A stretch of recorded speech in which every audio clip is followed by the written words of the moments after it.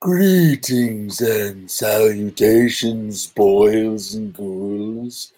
I'm the Jeff Keeper, and tonight I have a very scary show for all of you.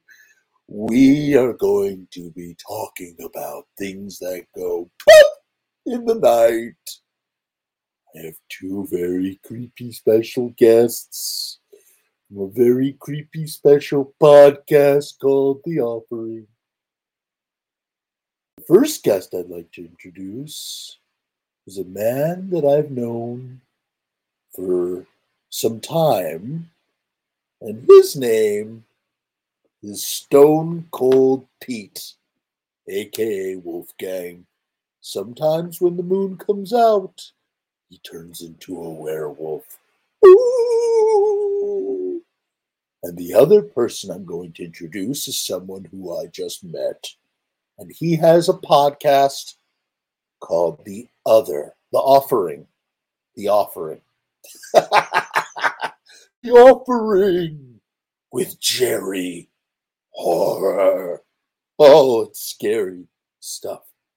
And without further ado, I would like to welcome them onto my show. Sorry, I don't know why I'm cracking myself up here. Hey now. What's popping? Hey, how you doing? Good. How you guys doing? Good. Yes, Tales from the Jeff Keeper. That's right, Biz. You nailed it on the money. Let me move this little from us icon off of Pete's real estate. Sorry, Jerry, you got there's a little schmutz on your screen. I can't really do nothing. Maybe I can put this right here. Actually, no, that looks stupid. I'll just keep it right here. Okay, let's do a little housekeeping. Welcome, gentlemen. Welcome to the show. I'm so glad to have you on. Pete, you've been on once before. Jerry, this is your first time. Welcome to my show. Thank you, Jeff. Go ahead. Thank you for having us, Jeff. We're here once again, dude. Thank you for having us on your program. Oh yeah, I'm sorry it took so long. It's just I always told Pete. I tell Pete, I say, Pete, sometimes you won't hear from me, but you will always hear back from me. I always get back to people. It's just always on my wackadoo time schedule. And you're a busy man. You're a busy man. What can you do? I feel like you're busier than me, man. You're doing Pete just put out. If anybody's seen the movie Deathgasm, which is such a fun flick from Down Under in New Zealand, he teamed up with the creators of the director, I guess the writer and director of that, and they put out a sequel comic book. Congratulations on that. It's really great. Is that out?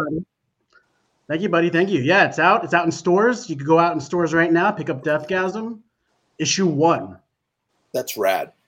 And Jerry, please tell me more about The Offering. And by the way, if anybody really wants to check out Jerry's Offering, what Jerry is offering, if you go down into the description, you can go right to Jerry's show, the podcast that he does. Jerry, take it away. Tell us about it. Thank you for having me on the show, Jeff. It's a pleasure. I think what it is that The Offering as a podcast wouldn't have been able to be done 20 years ago.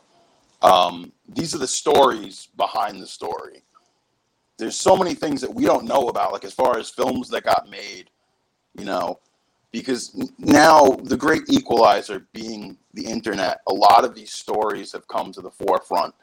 For the most part, a lot of films, you want to call it Hollywood at large, you didn't really know things unless studios or specific talent or directors wanted you to know them.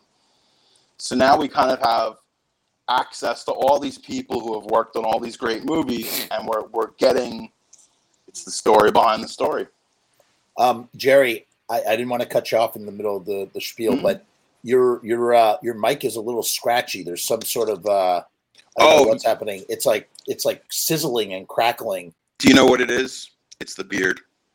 Are you getting any feedback now? Yeah, it's the mic. Maybe you could unplug the headphones. Yeah, it's okay. This is what it's going to sound. Whoa, hold on, kids. Okay. We lost Jerry. We lost him. Jerry, we lost you. No. Come back. Come back, Jerry. No, you're muted. Jerry, I can't hear you, buddy. Here's what's going to have to happen, Jerry. I have to kick you from the session because Melon Studio is just whack like that. Come back in. Use the link. Click the link. Come back and reconnect your microphone configuration. It does this weird thing when you disconnect a cable. I was doing a show the other day, and I was like hesitant to end the show. Oh, no. Now we have freezing. Oh, no. There he is. There he is. Okay. Can you? Yeah, but you can hear us, right? All right. So that's what I'm saying. I'm gonna boot you from the show. Come back in, reconnect your mic situation. We'll let you back in, and we'll keep going. Okay. So we'll wait just a few moments while Jerry does that. Jerry, I'm kicking you real quick. Jerry will be right back. He's coming right back. Let's say hello to everyone. Lizzie Graves is here. Lizzie, how are you? Been a while. Angus, of course. Angus is here. Angus, good to see you. And yes, and Biz is here as well. You kind of sound like a cross. You kind of sound like a cross between Bullwinkle and the Pumpkin Rabbit. That's not a bad thing for you. Okay. I'll take it. I'll take what I can get. So just a sort of in honor of Jerry's podcast, I guess it's a very fitting sort of idea is that we have each gathered 5 or so obscure horror facts to share with each other, kind of like spooky campfire tales, right, Pete? Well, yeah. The thing is that between the 3 of us, we're all obsessed with horror. Right. I am the producer of the offering. So Jerry, I've known Jerry like my whole life pretty much, and I produce his podcast. But his podcast is special because like he's the only one on the show. He doesn't have guests normally, but he pontificates about facts, hard to find facts about movies, mostly 80s and 90s. Not just it's mostly horror, but always genre. That's the tagline. Right. And he's back. Always genre. And he's back. He's back, and he's let's hear him talk. Hey, it's me, your boy Jerry Horror. Yes. Oh, that's great. That you sound creamy as hell. That's perfect. That's perfect. Okay. Frosty. Yeah, just frosty. Love it. Okay. So we're gonna go around, much as I was just saying, just like if you were telling campfire tales, we're gonna go around in a cipher and each let off a fact. Maybe we'll talk a few seconds about the fact. We got to keep it going. Oh shit! We're going right into it, man. There's like no lube. We're just no. We can have a little lube. I'm just just introducing what the thing is. But the idea is that we're gonna go around and around and around like a merry-go-round. Because what that eventually leads to is it leads to discourse and conversation and whatnot. So that's good. That's good too. Jerry, besides the offering, when did you decide to do the offering? What made you decide to get into this? I felt like there were 10 billion other white guys with beards with podcasts. So like, fuck it. I might as well do one too. No, really what happened was it was one of these things where I'm really big into research and dissecting film in general. So I started realizing, like, wait a second, I'm like, I really need to kind of channel some of this into some kind of proven art form so that it's not just crazy guy looking stuff up on the internet, And the further I've gone with it, the more I enjoy it. I enjoy the research, Nice. That's great. Can I go into like how it all started, Joe? Please. I know your listeners and your viewers really want to get into the horror facts, but like just a little quick background on Jerry and I's relationship. Please. Or our friendship, our working relationship, but our friendship. So I've known Jerry since high school, since the 90s in Hop Hog High School, Long Island. And Jeff, I make films, and Jerry has been in them. He's been in a couple of my features. He was in a punk rock feature called Freaks, Nerds, and Romantics. He played the CBGB's bouncer. And he's also been in the Gooligans. He's been on my show, The Gooligans. Oh. He's played a luchador. He's played a villain. He's played like a luchador villain, amongst other things. But Jerry is multifaceted, multi-talented. He is a rapper. He's a like you rap presence, or you actually rap lyrics. I directed some of his music videos. That's great. That's cool. But when about 2 years ago, when the pandemic happened, we were all sitting around like we were like, what the fuck's going on? What are we doing with ourselves? That we couldn't. There was like we felt helpless, and I just started talking to Jerry, and he had a podcast a long time ago. I had a podcast that you were on, Jeff, called Pitch It Movie Podcast. Great podcast. Such a good podcast. Thank you. And Jerry's been on it. And tell people real quick what that podcast is about too. So the Pitch It Movie Podcast, the setup of the show is that that's how we met. We met because of that podcast. Yes. So I co-hosted it with my friends Sean King and Will Puntarich, and we had a job working for Mr. Hollywood, which is he's the Lord of all Hollywood. He green lights or red lights everything you see in film. But we worked in his building, the 666 building in New York City. But we worked in the very basement of it, where we would meet once a week to pitch an original movie based on the guest who was on the show. It was pretty much an improv game where a guest would come on the show, tell us their life story or tell us what they were interested in, and we would just be like, you know what? You've inspired us to create this movie. When Jeff was on the show, I just met him. He came into the studio, went into the basement, and he's like, "Did you guys hear about this Fire Festival?" And that's when the news broke about Fire Festival. That's how long it was. Like the day it was happening, and that's kind of what's fun about this improv game is that you almost what you do is you're on the fly. You're writing with a bunch of people. And you can wrap current events into the writing. And Fire Festival just happened, and so it's like it just led. And you can watch that episode. I stole that episode, put it on this channel. It's on this channel. Although there's also official Pitch It Movie Podcast network and show and things too. So go check that out. It's just really Please great. Do. Yeah, and to finish off on that. Right. We have an hour to do that. And we came up with like a Nicolas Cage. Yeah. Stephen King. John Travolta was in there too. Directed by Werner Herzog, written by Stephen King, starring Nicolas Cage. Mm-hmm. And Jerry actually pitched one of our favorites called I Am Cage, which is like a found. Oh, that was you, Jerry. Wow. Jerry. So, but that ended a few years ago, and Jerry had his own shows, and we were just sitting around all sad about the pandemic. And I was like, Jerry has a very distinct voice, and it's a very, as you will listen in a few moments, it's very husky, but he's a great storyteller. And the movies we love, there are amazing stories behind the movies. And Jerry goes into deep research, and he pontificates about these movies that we love, like not only like Nightmare on Elm Street, but like Bloodsport, like movies like that. But he'll tell you within an hour the stories behind the stories.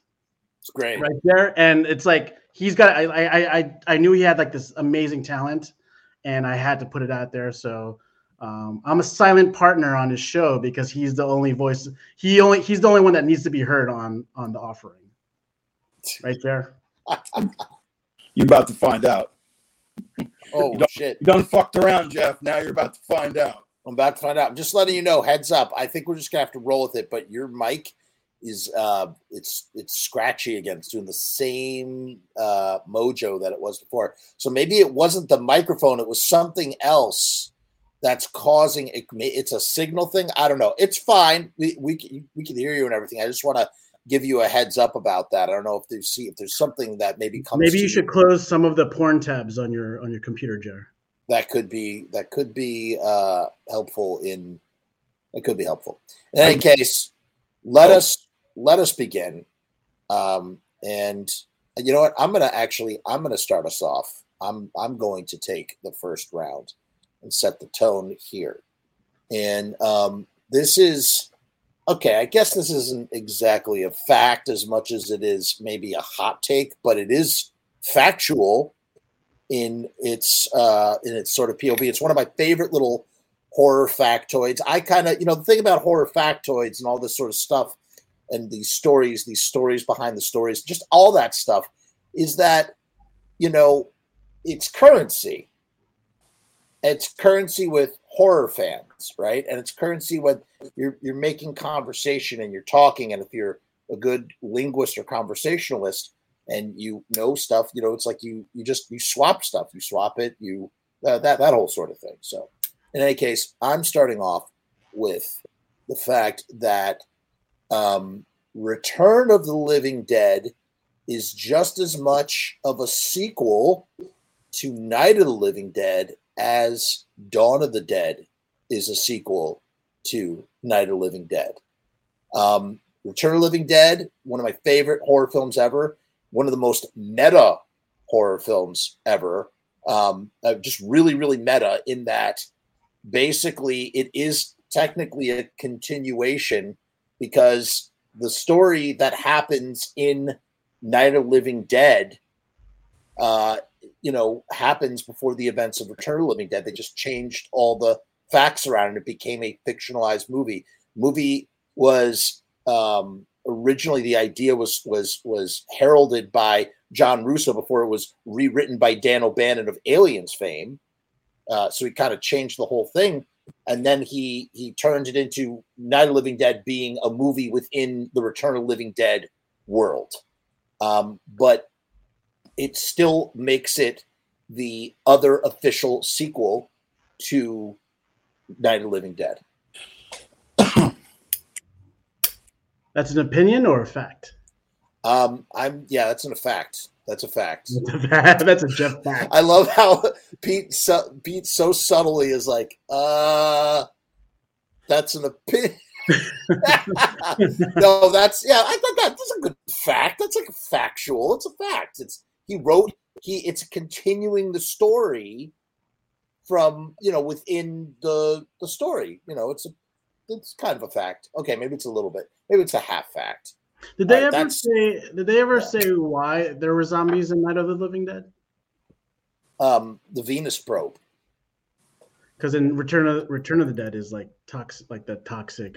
Right, in Return of the Living Dead, it's 2,4,5 trioxin gas that's in the barrels. But that's what makes it so interesting. So long before the Human Centipede Part 3, you had Return of the Living Dead as a sequel. And yes, it's a factual sequel to Night of the Living Dead, Pete, because the damn title is Return of the Living Dead. And it's called Return of the Living Dead because it's a continuation. Angus in the comments says, I would call that a personal fact. Very, very politically stated, Angus. Fine. It's a personal fact. But that's my fact, and I'm sticking to it. I dig it. Any opinions, Jerry? Look, man, I love Return of the Living Dead. It's one of my favorites. Honestly, it's got a great soundtrack, great effects, great kills. You got Linnea Quigley; she's naked and dancing. What is not to like about Return of the Living Dead? Yeah, dude. Yeah, that dancing scene by Linnea Quigley sells it right there. If you know, you know. Oh yes. All right, who's going to outfact me with the next fact? Go ahead. You go ahead, Jer. Okay, so let me do a little bit of table setting because that's how we do the offering. The year is 1988, and 20th Century Fox is trying to do a sequel to Predator. And Schwarzenegger's kind of got them on the hook. He's like, I want more money. So he keeps asking for more and more money. And James Cameron at that time is like, listen, he's like, I've got a really good idea for Terminator 2. He's like, we really need to do this. This is going to be the move. So they say to Schwarzenegger, they're like, listen, we're going to give you a good co-star. We're going to give you Patrick Swayze. It's going to be, kind of like a buddy comedy in future Los Angeles. And he's like, I don't know, I need $250K more. And this is what Cameron told Schwarzenegger to do. And 20th Century was like, it's a bridge too far. We're not going to give you the $250K, because they just wanted to call his bluff, because they felt like Schwarzenegger was taking over the production as it is. So like, yeah, well, fuck it. We're not going to pay him. We're not going to pay him the $250. So really, that's all it came down to. Schwarzenegger would have done the second film. Now, where it gets a little bit wonky is, I mean, obviously we know history works out. Schwarzenegger goes with James Cameron. They do Terminator 2 Judgment Day. It's like one of the greatest movies ever made. So Fox is just trying to save Predator 2. So they're like, okay, so we've got Swayze in place. We need a star, a bigger star to anchor it.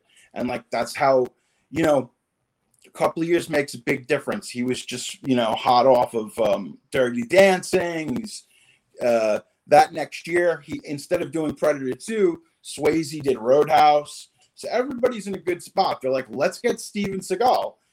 And Steven Seagal was like, well, I feel like it should just be me and not Patrick Swayze. And they're like, well, we kind of signed Swayze on. So, and if you see Steven Seagal like on Homeland soil, you might want to call the authorities. The guy right now is like an enemy of the state. He's a big Putin backer. He's a big anti-Ukraine guy and possible sexual trafficker, Steven Seagal. But back in the late 80s, early 90s, he made some really good movies. And he decided, no, I'm not going to do this. So they finally plugged poor old, my good friend from Lethal Weapon 2. What's the actor's name, Pete? Murtaugh. Friggin' Danny Glover. Yeah, Danny Glover. Daniel Glover. They plug Danny Glover in, and they say, all right, no matter what happens, whether it's Seagal or Swayze, you'll be the co-star. They lose Swayze. They lose Seagal. And they're like, fuck it. We're making Predator 2 with Danny Glover. And that, folks, is how that happened. Well, I mean, it makes sense because they're both produced by Joel Silver. And Joel Silver also produced Lethal Weapon, which starred Danny Glover. And, you know, it takes place in this. It's basically it's a procedural. It's like a action procedural instead of a comedy procedural with the Predator instead of it's a great sequel at that. And I like procedural. Predator. Yeah, it's great. The procedural elements are just as great as the Predator elements. So yeah, it's great. It's good. Nice fact, bro. Very factual. Good facting. That was fact. Matter of fact about that one. Matter of fact. What about you, Pete? What do you got for us? I'm not like a horror trivia guy like you guys, so I try to do my best. I don't want to be a basic bitch here, but I'll do my best. Just piggybacking off of Jerry's Swayze facts. Swayze. It's about a fact about on the set of Ghost, how actual ghosts were seen on the set of Ghost. So Ghost with Patrick Swayze was shot on the Paramount lot. The same lot where Happy Days was filmed. And Happy Days, later on, when Happy Days in the 80s had Poltergeist star, diminutive star Heather O'Rourke on the cast. And as many of you know, Poltergeist is well known as a cursed film, right? Many cast members have died tragically, including Heather O'Rourke, who died as a child. But during the Happy Days times, or not the Happy Days times, but she was a cast member. They said that they would see her play her spirit playing on the lot, and her favorite place to hang out was the catwalk above the lot. And they were just so. That's it. That while they were filming Ghost, the ghost of Heather O'Rourke was seen. That's creepy, man. Seriously. I mean, it's creepy when you have ghosts, but the ghost of a child goes way up.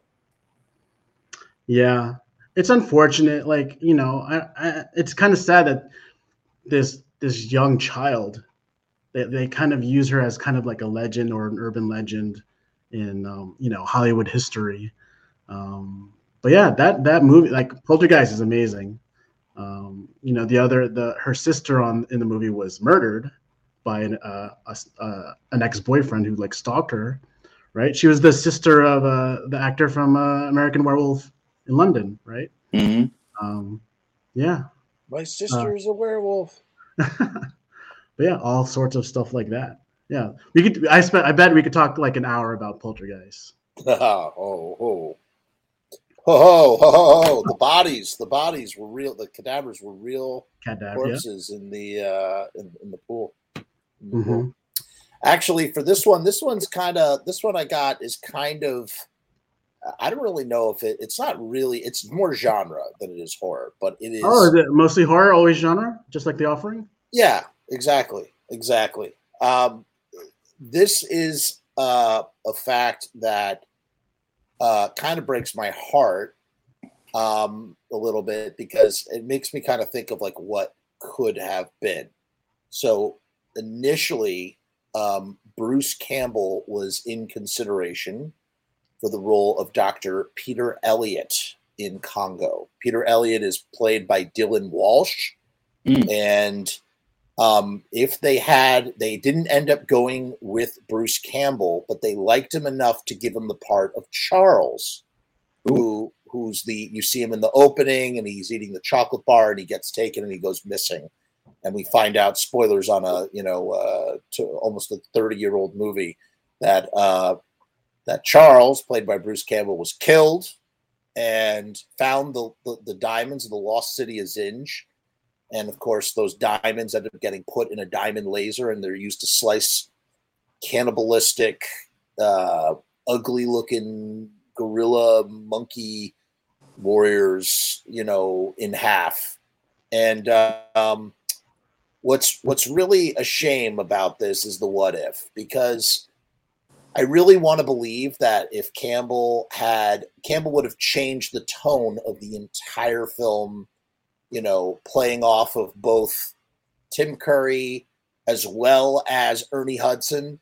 I mean, what a combo you have right there. You got Ernie Hudson as like the right-hand man, with the quick one-liners. You have Bruce Campbell, whose sidekick is literally a sign languaging gorilla that he's trying to get back home, and ends up fighting a bunch of, as I said, cannibal, guerrilla guardians guarding diamonds. And then, of course, he gets a hold of the laser, and he's just doing his Ash thing with the laser, shooting monkeys left and right. And just like, what could have been.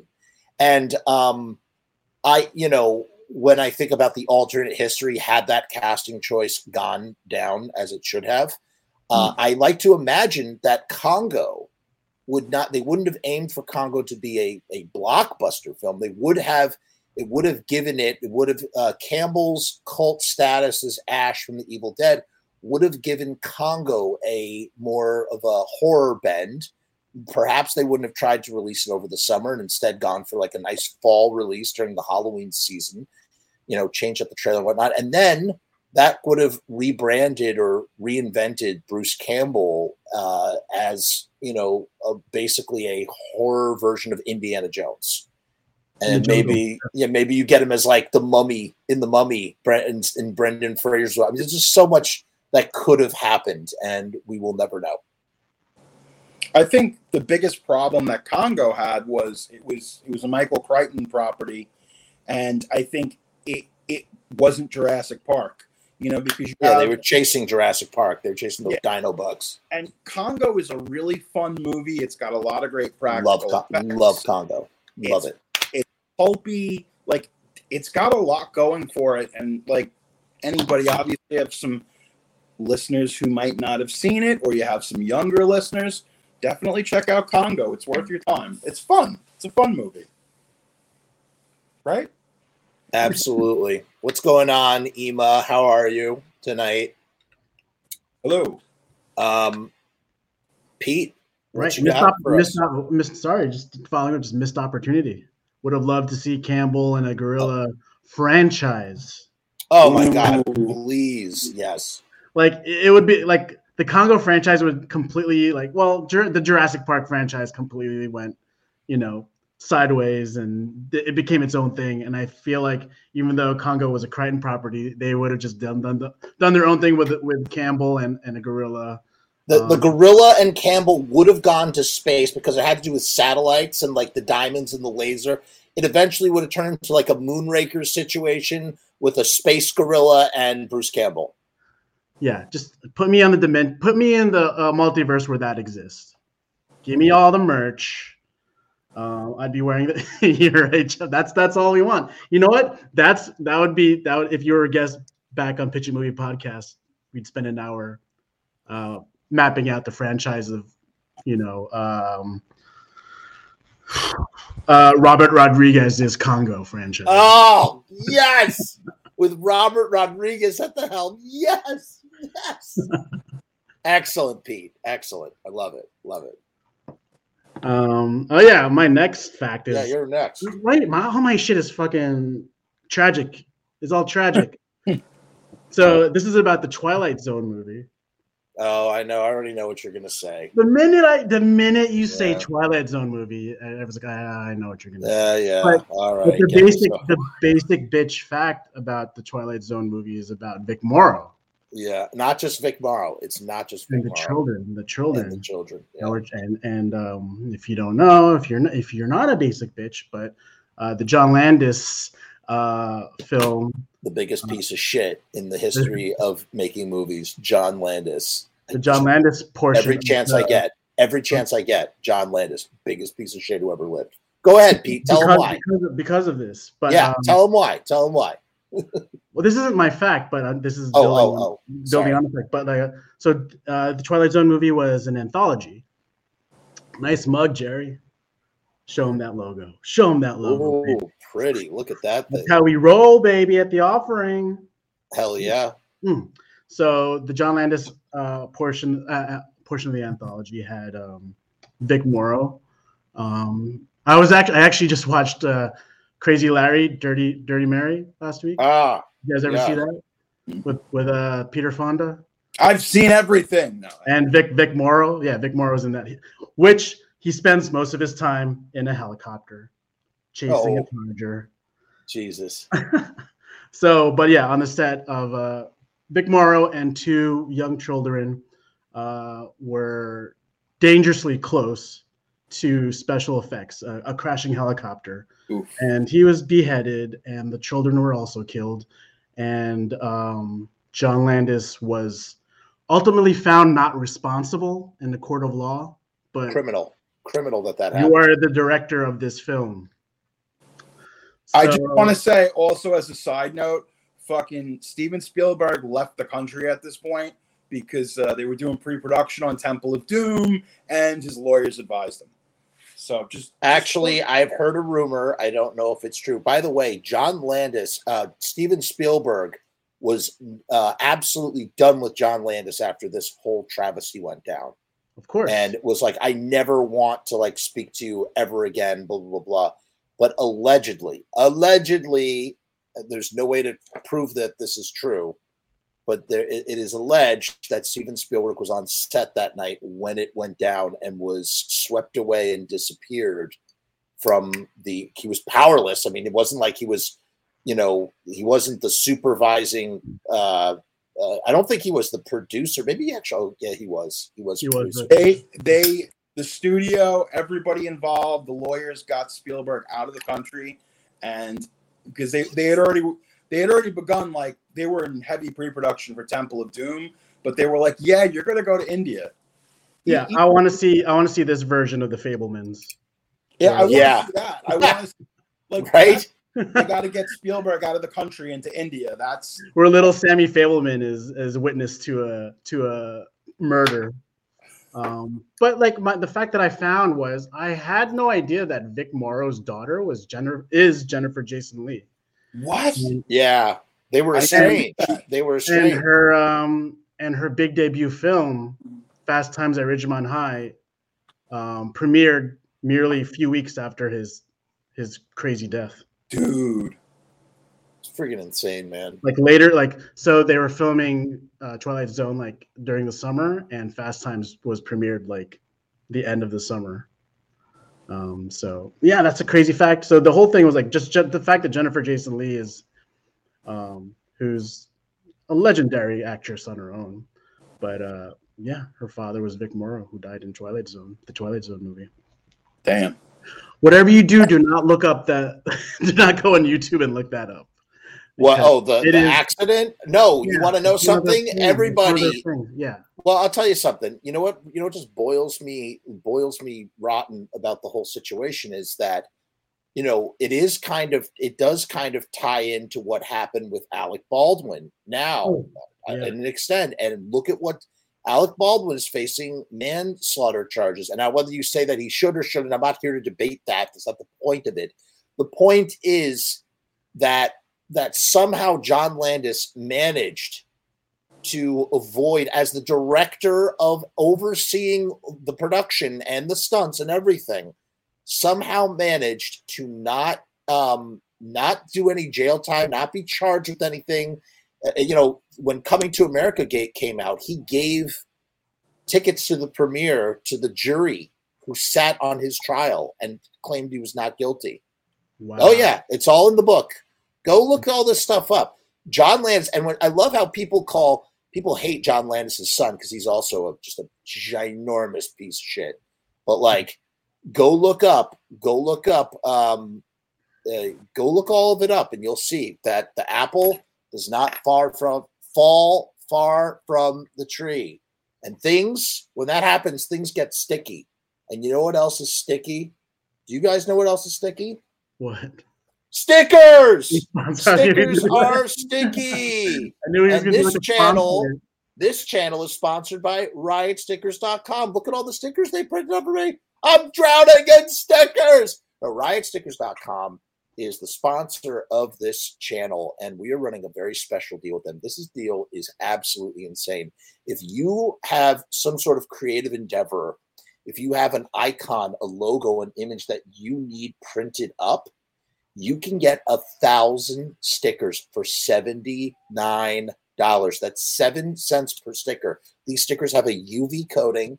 They're printed on vinyl, so they're waterproof, they're sunproof. They'll last twice as long as leading competitor stickers. They have a shelf life, or they have a outdoor life of about 4 to 5 years, man. And I'll tell you, I've stuck these stickers around, and I come back, I check on them because I like to test out. I like to test this on.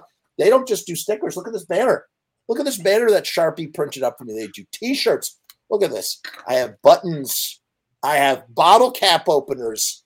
There's no end. Here's a magnet. Is there no end to the madness of Sharpie Riot and riotstickers.com? So what you're going to do, the only way to get this deal, and I dare you to go on the internet and try and find a better deal. You're not going to. Not for the value from an independent businessman who's personable and treats your designs with such tender, loving care. You go to riotstickers.com/FromUs. That's it. There's no promo code. It's down in the description of this video and every other video like it. You go, you click on that link, and that's going to bring you to the deal. That's the only way you get this deal. Again, 1,000 stickers for $79. That's 7 cents a sticker. Let's play the Less Than Jake 60-second theme song before we continue with hearing Jerry Horror's next horrific fact. If I could just find it right here. Where the hell is it? It's somewhere. I'm stalling for time now. It is. I see it. It's right.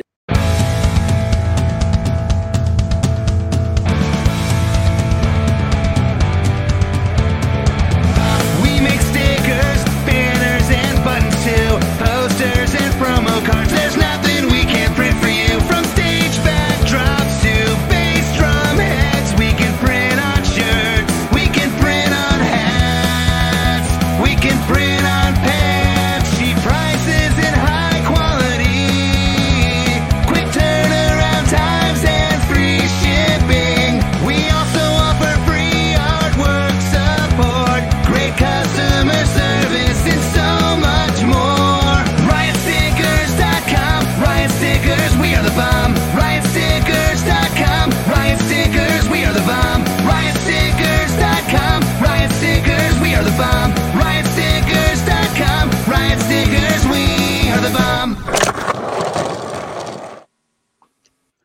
Yeah, baby. All right. What do you got for us, Jerry? There were two very different versions of the 1988 film Child's Play. Tom Holland, director. We didn't know this up until recently with like the Scream Factory, Shout Factory, 4K release. We didn't know a lot of this stuff. There was a lot more shot for Child's Play, the original, that like they essentially there's a version of this film that is much more a thriller and never really gets you to the, you know, they shot like an additional hour of footage, all usable stuff that was more about Andy, the loss of his father. It was a much more heartbreaking movie to watch with a child actor. It was almost like there's a version of this that Tom Holland might have been going for an Oscar for that little kid, you know? Ultimately, the studio, like at that time, MGM really needed a hit. This was before they were going to sell to Turner. This was kind of like their last gasps of the 80s. And there was like two different films being made. One film was this dazzling visual effects film with a puppet, and the other was this thriller / psychological drama with a child. And they were always that was elements that were always competing, and that Holland had wished would join together. The original finale of the film, which is funny because Home Alone would come out like 2 years later. Home Alone, the finish of Child's Play was originally Andy fighting Chucky with all of these toys like remote control cars. He sets traps around the house. It was like a different finale. And it's funny because I would have liked to have seen that. It just, like a year or two later, it gets completely mirrored by Home Alone. The crazy thing is that ultimately we found out the original cut of Child's Play ran about 2 hours and 42 minutes. 2 hours and 42 minutes. What are we doing in this fucking evil Chucky doll film? You don't want that. Like, look, it is what it is. Studio gets ahead of it. The producers are like, fuck this. This movie needs to be an hour and a half, and it needs to play in as many theaters as possible because MGM is losing money, like, you know, by the millisecond. I think ultimately it worked out, but it's kind of crazy, right? Like, it was almost this 3-hour psychological epic, and it sounds like who would thought that was a good idea, right? Right. Yeah, like Jeff said, I would have not the 3-hour version, but I would have liked to see that original ending. Oh yeah, yeah. Just like Andy fighting back, Home Alone style.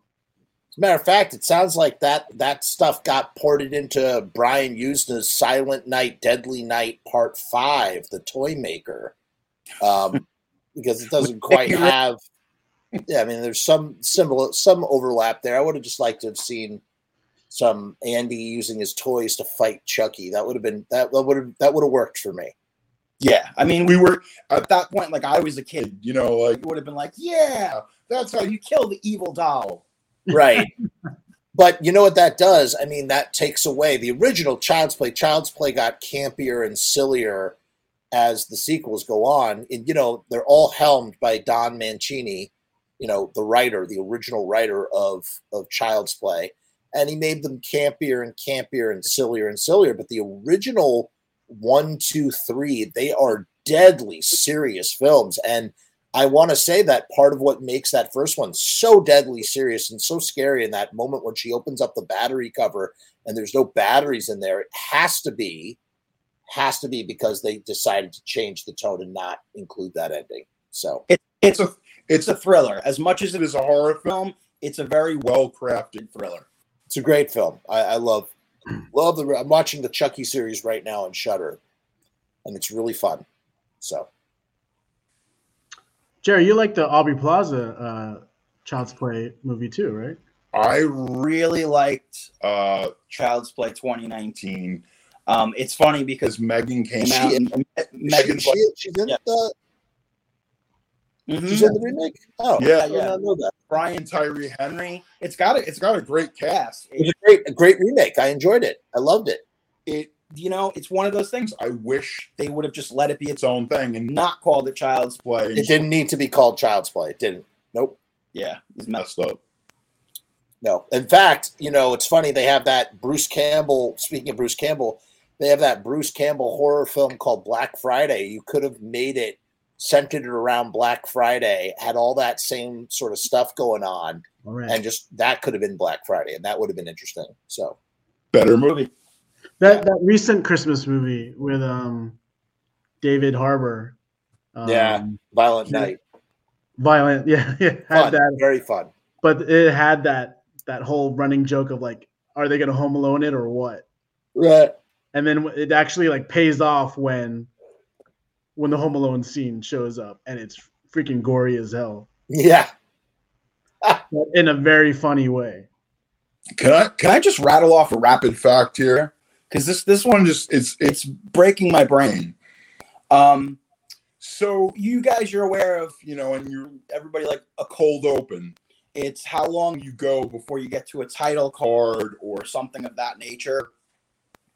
The longest cold open in a horror movie. I know what it is. What do you think it is? All right. Well, I don't want to take it. I don't want to take it away from you, but I think I know what it is. I'll let you say it. But I want to hear what your guess. I want to see if you're right. All right. I will. I just felt bad because you were in the middle of telling us the fact, and then I just interrupted you. Is that okay? Can I say what I think it is? Yeah. Mandy. Ooh. Wrong. I would say Scream. It isn't. It isn't.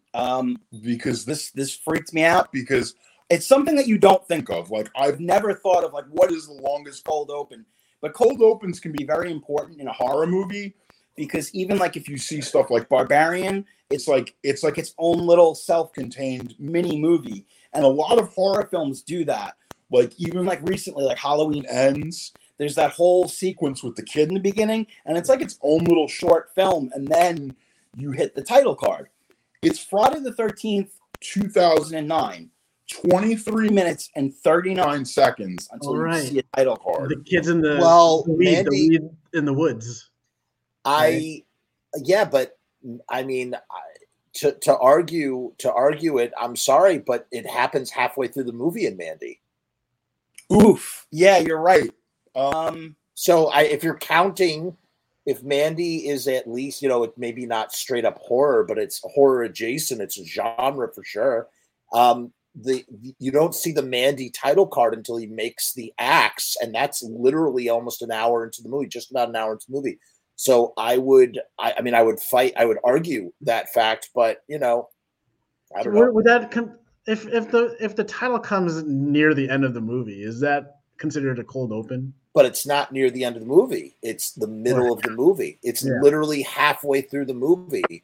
I would consider that like maybe a stylized choice, maybe, halfway through the movie is well, what about 23 minutes into the movie is also a stylized choice then? So I would argue that Mandy has the longest one. But look at Drag Me to Hell. Oh, love that movie. I love that movie too, but the whole movie is a cold open. And people always forget Drag Me to Hell is a PG-13 movie. Oh my God. When that I'm watching it, I'm going, fuck, no one's getting dragged to hell. What the fuck? I'm just like, and then all of a sudden. I know you're a huge sound design guy, Jeff. But, I watched that movie. I saw it in the theaters, of course. Sam Raimi, you had to see his movies in the theater. But the second time I saw that movie was on edibles. And I literally thought demons were scratching on my walls. The sound design and Drag Me to Hell, dude, watch that movie in edibles, surround sound. It's incredible. I recently found another side fact that the movie Megan that just came out, that they were shooting for an R for that too. We're getting it. We're getting an R. No, but they were shooting for an R, but they realized upon editing that like if we make a few tweaks here and there, we could probably get more people in the seats with a PG-13, and they referenced Drag Me to Hell as a PG-13 movie that was pretty successful. Oh, really? And they were like, if, Drag Me to Hell was a PG-13 horror, maybe we could make Megan one too. Well, the thing that what the problem with that, or not the problem, but what happened was they had a brilliant marketing campaign. They introduced us all to Megan with TikTok dance, and they realized that they were marketing to an audience that was a lot younger than would be able to see the rated R version of the movie. So they chose to do a PG-13 release because they knew that they would be able to get younger kids in because they were familiar with the Megan dance, which is all part of the plan in the first place. So younger kids, or as the SNL skit posits, for the gays. Is this the first horror movie for the gays? I don't know. It could be. It definitely could be debated for sure. Happy Thursday, Alberto, to you as well. Cheers. Who's the next Factmeister here? I've lost. I did 2. How many did you do? 2. I did 2. I think. Did I do 2? I did 3. You did 3. Okay, I think it's. The circle broke somehow. It did break. Fine. I will. Okay, I have one. It is shit. I just had it in my head, and oh yeah, right. Dawn of the Dead. Dawn of the Dead was supposed to be end on a much darker note, and we have to be very careful about the words we use when discussing this ending because YouTube's algorithm will punish us for saying certain words. So I'm going to use different words in order to avoid such penalties. But the original ending of Dawn of the Dead, it's been much contested over the years. Was it shot? Was it not shot? It absolutely was shot. And it's lost to time because it was lost in a flood. When Fran goes up to the helicopter at the end and Peter says, "Leave me, I'm going to stay. I don't want to go." You see Peter take something and put it to his head. And you see Fran open up the helicopter door and to mirror what happens earlier in the film. It's a payoff to a setup, the helicopter zombie. If you remember early in the film, when the zombie accidentally chops off its own head with the helicopter, that was supposed to set up what for the dark ending, where when she hears the shot go off, she throws her head up into the propeller blades, and that's the end of the movie. And when they got to the end, they did a take, they did the scene. And I think it was George Romero who was like, we love these characters too much. We have to give them a happy ending. And so they chose instead. So when you watch Dawn of the Dead, and you can see the exact moment where they just deviate from the original ending, because he goes like this and she puts her head out because she decides, I can't go without Peter. And when she hears the pop, she knows that it's over for me and my baby. And apparently that ending was lost to time in a flood. I think it was it wasn't Image 10. I don't remember the basement facility where they kept the negative. But you'll often hear back and forth. George has denied that this ending was shot. But Tom Savini, who did all the special effects, as we all know, he adamantly remembers, and I believe Michael Gornick, who shot the movie as well, both confirm that was indeed the original ending, that it was shot. George Romero never denied that wasn't the original ending. I think he said something along the lines of, "We never shot it," which was not true. They absolutely shot it, lost the time. I mean, what was it? In 2015, they discovered 9 minutes of Night of the Living Dead. Nobody knew that this extra 9-10 minutes existed. Anything's possible. I've seen some weird stills, especially from the Romero stuff. So it's anybody's guess at this point, For sure. Right on. I'm just like Jerry's sound is going fast. Slow. I know. Yeah, I wasn't going to say anything, but power through. Jerry, your microphone is something so overmodulated. It's like possessed by a gremlin. So you go like this up in the air, then come back down. That's an exaggeration, but you go up and down where your voice goes down, It's and kinda then cool. it goes back up. It's so crazy. Your panel sounds haunted. It's cool. I like it. Your panel is haunted. I like it, but yes, I noticed that too as well, Pete. Sorry, I just got distracted. We were like silent for a second because I was like, it was kind of funny to me. Pete, it's your turn. Yeah, mine's just a quick little tidbit, but maybe we could elaborate upon it. But it's about the Dakota Hotel in New York City, where Rosemary's Baby was filmed.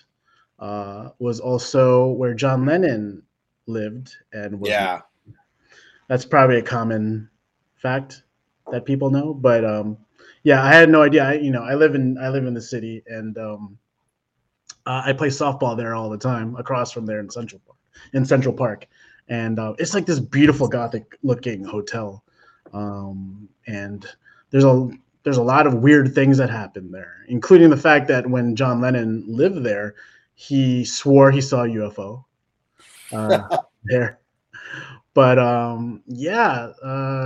Rosemary's Baby and John Lennon, a little connection there. I don't know if we can elaborate upon that. That's it. Nice. That's a good one. Okay. Anyone else got one? I have another one. If you want me to. If you want, I think it's Jerry's turn, but you can go again. Sure. Jerry, you want to go? Yeah. Let me just. I gotta power through this. All right. Yeah. Give the viewers something good. I don't know if it's good, but it's interesting. Sorry, Jerry. This is what you sound like. I don't know if it's good, but it's interesting. Yeah. Yo, man, this is straight up just a regular old iPad. Nothing fancy. I got a regular old shotgun mic. I switched from the headphones. I don't know, folks. Maybe it's the broadcast. Maybe it's so good. It's so good. It's really great. It's like the gremlins are like going like this behind the scenes, like ripping the reel. And then Hulk Hogan's like, "Hey, brother, put the reel back on." What a surprise! We had a motherfucker named Jerry Hara, and all of a sudden, bad and spooky shit started happening. Okay, here we go. Let's go.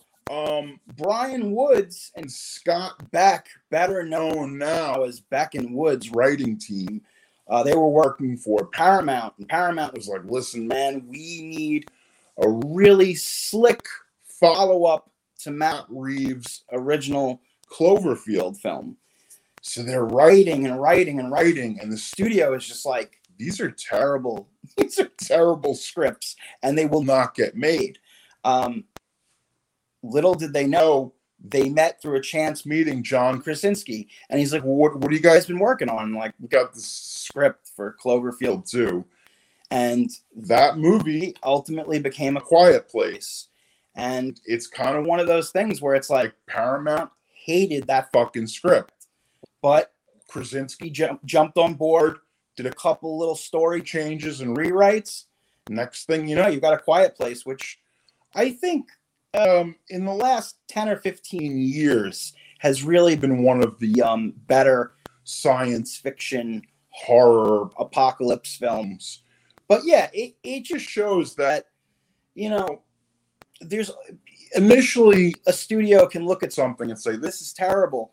But if you have the right person to reframe it or the right collaborators, this proves that, everything deserves a second chance. Even my microphone. Nice.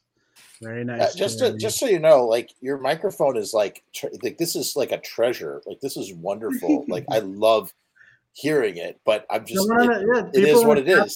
They're rooting for you, Jerry, in the chats. Yeah, they're saying go for it, Jerry. Jerry. Yeah, it's really interesting about like The Quiet Place or like just this whole story of Cloverfield in general, where it's just Cloverfield 1 was one of those. I went to like a special screening of Cloverfield 1 back in 2008 when that movie came out, and it was one of those things where it's like free screening for a movie. So you go, me and my friend Jake, we went to this bar, and the cast of Cloverfield 1 was pretty much all unknowns, right at that point. Right. And they're at this bar, and if you remember that movie, it's it's a found footage movie, but it's like the beginning of the movie is a going away party for one of the characters. So Jake and I go to this bar, and it's a going away party for the characters, and all the actors are there. And I kind of like recognize Lizzie Kaplan. Lizzie Kaplan and I were standing next to each other at a bar, just waiting for drinks. And I'm like, this girl is really cute. Lo and behold, we go to the movie, and it's freaking everyone there is on the screen. I'm like, holy shit, that's really awesome kind of marketing thing where they put you in the movie. But even like 10 Cloverfield Lane, like wasn't that originally that wasn't a Cloverfield movie, and like last minute, like all they did was just did reshoots for the end where Mary Elizabeth Winstead just pops out and there's a fucking Cloverfield monster there. Like how genius is that? Even though like any follow-ups to those two movies have kind of tanked, but I kind of like the idea that A Quiet Place is part of the Cloverfield universe. Even though it's not official, right? But kind of sideways. It's kind of like the side verse of Cloverfield. They should keep trying to do, like, was it Cloverfield Paradox? I didn't see that one. Yeah. And that was another movie that was just another movie that they said, hey, right, we got no angle to market it. They slapped Cloverfield on it. I think one of the cool facts about Cloverfield Paradox is that if you time it along with the original movie, when like the machine explodes in Cloverfield Paradox, is timed perfectly with shit exploding in the original Cloverfield. Oh, I didn't know that. Yeah, it's kind of like the Dark Side of the Moon, Wizard of Oz. Yeah. Groovy. Rad. Groovy facts. Okay, you did. What is that? That's your. You just did one. Jerry, is it your turn or is it my turn? I don't remember.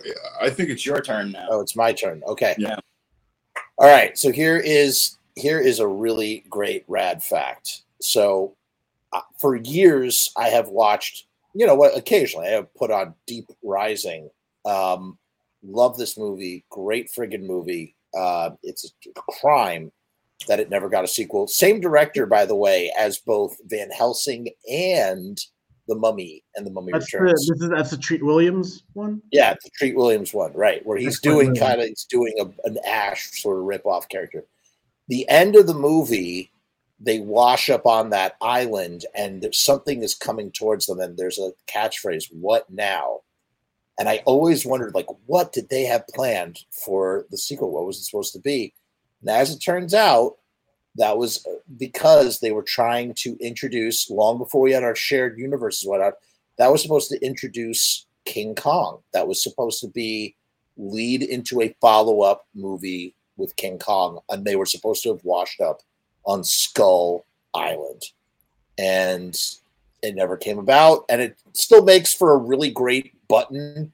It's just a great little like end, epilogue to the whole situation. It totally fits with the movie.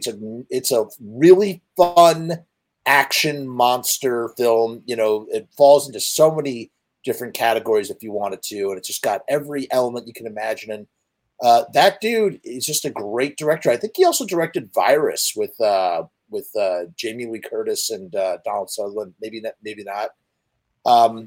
And I just really enjoyed that movie, and that fact always blows me away. So another missed opportunity: Treat Williams versus King Kong.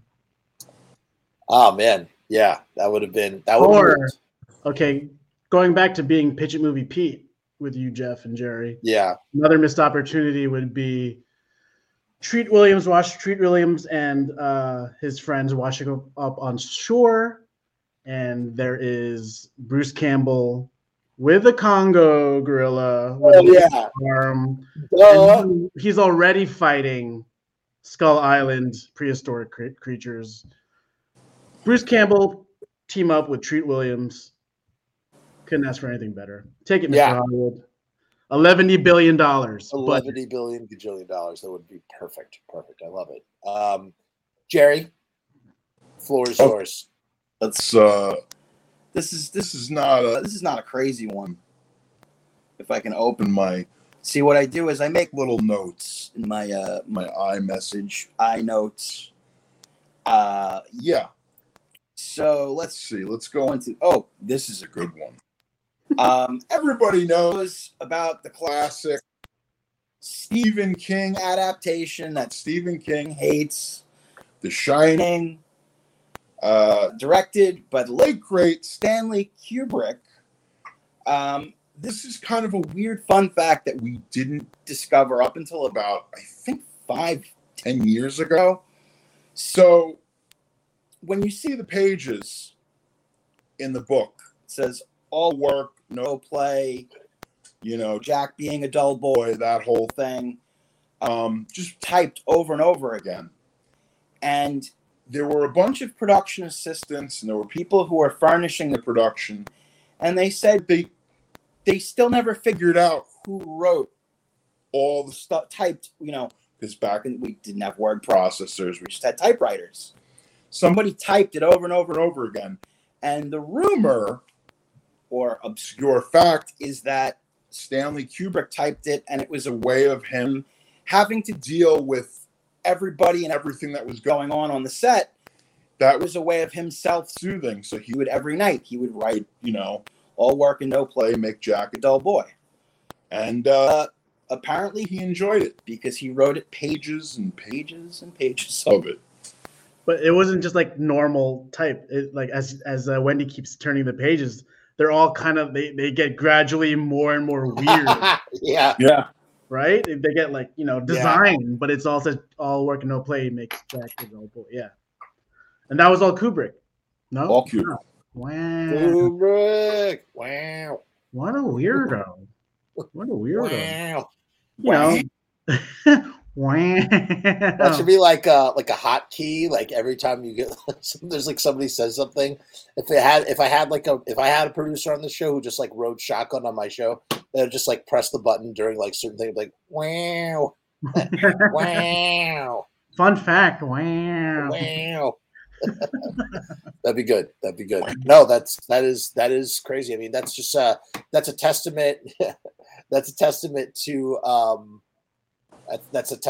a dedicated director who's, you know, looking into the details. It's always about the little details. Nobody is going to care about the little details as much as the director does. And that is, whoa. Fun fact, Jerry turned into a cat. And his name was Tom instead of Jerry. That was Tom and Jerry. Yeah, wow. I like that. That's Brooklyn. Terrible joke. Terrible That's joke. Brooklyn the cat. Oh, Brooklyn the cat. I see. I got one more. Pete, it's your turn. Yeah. So you guys have seen the original Friday the 13th. 1979, right? Sean Connery. 78? 80. Oh, 80. Yeah, 80. Shot in Blairstown, New Jersey. Have you guys ever gone to Blairstown? No, but I knew that was Blairstown, New Jersey. I know someone who lives out there. Yeah, so this fact is about someone who lives in Blairstown. Okay. Yeah, so about a year ago, I actually took a trip to Blairstown. Met up with some filmmaker friends of mine. Jed Shepard, he's a British filmmaker. He produced Host, that movie Host, and our friend Blair Bathory. Like they came overseas to do a little trip for like a YouTube show they were shooting. And nice. Sean King and we met up with them. And because I've never been there to the set of Blairstown, but like you go there and it's just like walking into the movie. You just start like picturing in your head like, oh, that's that scene we ate in the diner, the Blairstown diner. But this little fact is about it was shot on a real camp, operational camp, and a neighbor who lived right there in Blairstown, their neighbor while they were filming, who visited, was the iconic musician Lou Reed. Lou Reed lived right next door to the set of the camp. That's and weird. He would visit his neighbor and hung out with the kids, including Kevin Bacon. And he even like performed for a lot of the actors and just hang out. checking out a low-budget horror film. That's a walk on the wild side. It's a small world. That is a walk on the wild side. That's a perfect way to put that. Yeah, that's it. Okay, for my final factoid, it's a kind of a common one, but it is a really great one, and it kind of elaborates into something that I wanted to touch upon earlier, so I figured it's a great way to dovetail into that. Most horror fans know that the Shape mask from Halloween is based on a really famous actor, and that actor happens to be William Shatner. William Shatner's face is the face of Michael Myers, and and this happens in scripts in general. Things are not like there was no descript. It was the same thing with Scream. Was the same exact way when you consider how Scream is the 90s descendant of Halloween in many aspects. They didn't have an idea of what the mask was supposed to look like. They just knew they wanted a mask. And I love, personally, when I try to write things, there's sometimes like details like that. I just don't worry about it. I just figure, it's going to be a detail that's going to get fleshed out when it's time to flesh it out. Now, obviously, there's sometimes when you're writing something very specifically. But in this case, in the case of Halloween, in the case of Scream, that these masks were not, and they grabbed these masks, and these masks became super iconic. And in any case, they were like, we need a mask. What are we going to do? So they grabbed a Captain Kirk mask from a local shop. They cut out the eye holes, and that became the Shape. And I wonder, I don't think it's ever been said, has William Shatner ever, taken legal action? Because technically they're cashing in on his right to publicity. And with, the right clever sort of lawsuit, not saying that he should sue them, but that he probably has some case or did they transform his face enough that it falls under fair use? I don't know. Okay, Jerry has an answer for me in a second. He's going to tell me in a second. Yeah, we've done several episodes of The Offering with Halloween episodes. So. Okay. Yeah. So the last thing I'll say about it, and the rest is history. Michael Myers is the face of William Shatner. Again, this is not some shocking revelation. This is very common. This is as common as Luke Skywalker being the son of Darth Vader in pop culture.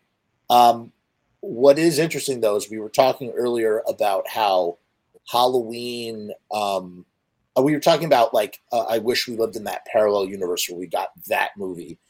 And I've often felt that way about the Halloween films. I feel like the proof that we live in an alternate reality is that they decided to make 12 films with Michael Myers, because it's so common. I've said this a bunch of times on the channel, but it so reminds me of that scene in Back to the Future Part 2 when he's in Hill Valley Square and he sees a sign for Jaws 19.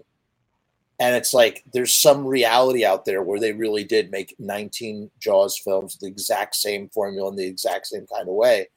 And I think evidence that we live in an alternate reality is that we literally have that many Halloweens. Because originally the idea was that after Halloween 2, they were going to change directions. And Season of the Witch is the only proof that Halloween was going to turn into an anthology franchise, which would have ruled. I would have loved that. I bet you. And there's another alternate universe somewhere where that is a time-honored tradition. Every year we have a new Halloween film that has come out. There's 30 years. It's just like James Bond. Except instead of there being 25 James Bond movies, there's like 25 Halloween films, and it's a different theme, just like American Horror Story every year. And we don't have it. And we live in this weird place where we got Ryan Murphy. I guess you're right. Ryan Murphy ended up doing that with American Horror Story. Ryan Murphy literally was like, that's a great idea, and then did it.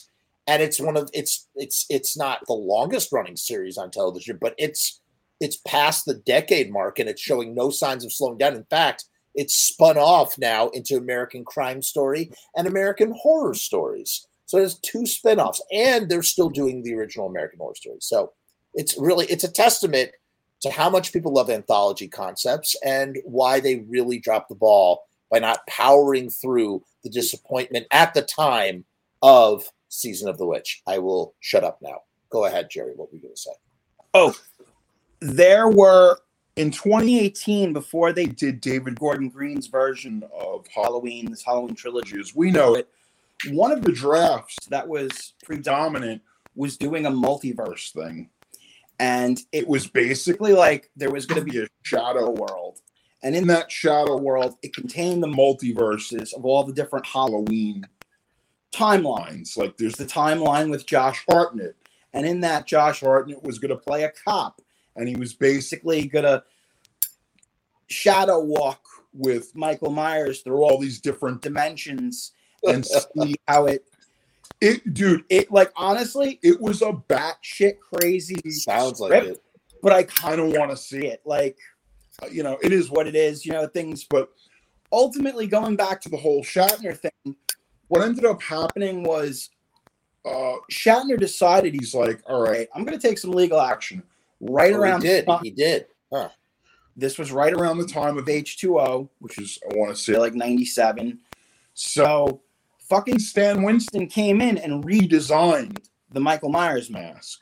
And there were the Weinsteins, there were the, you know, all these different producers that were working on the film, and they all had say, and they kept changing the mask. And part of why the mandate to have Stan Winston create a new mask was they were like, we don't know how this Shatner thing is going to go. So just in case, let's make the mask just different enough.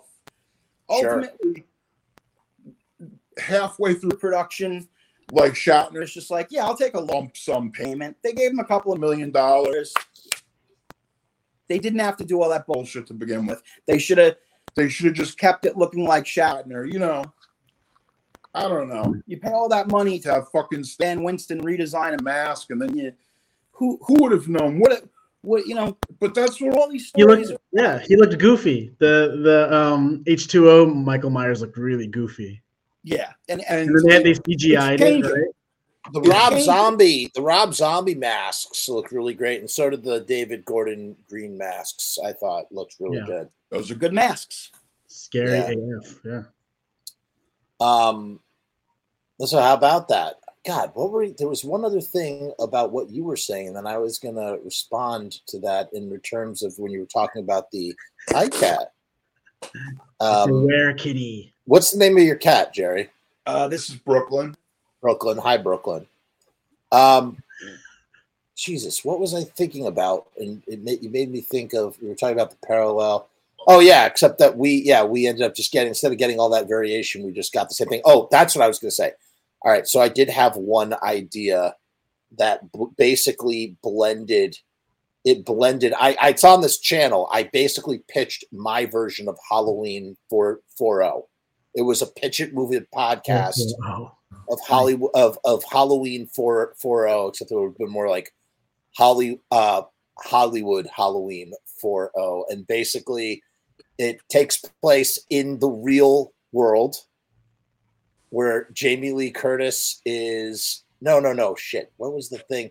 No, Laurie Strode was going on a book tour about how she survived the thing. Michael Myers finds out he actually does encounter William Shatner and skins his face, and then puts on William Shatner's actual face as the mask, and basically it turns into Last Action Hero in a movie theater where she's the only one who knows that Michael Myers is there, and then they fight and the whole theater catches fire. It's like a 7-minute clip. It's somewhere on my channel. I forgot what I said, but I had a whole idea around what I would do in that situation. You made me think of that when you said that just now. It was basically the idea of like she becomes a writer and she writes about her story. And that actually does happen in the last Halloween movie, ironically enough.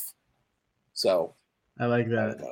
That you just made me think of something, a fact. It's not a horror fact, but there's a lot of things I'm trying to button things up as we're wrapping up. Sure.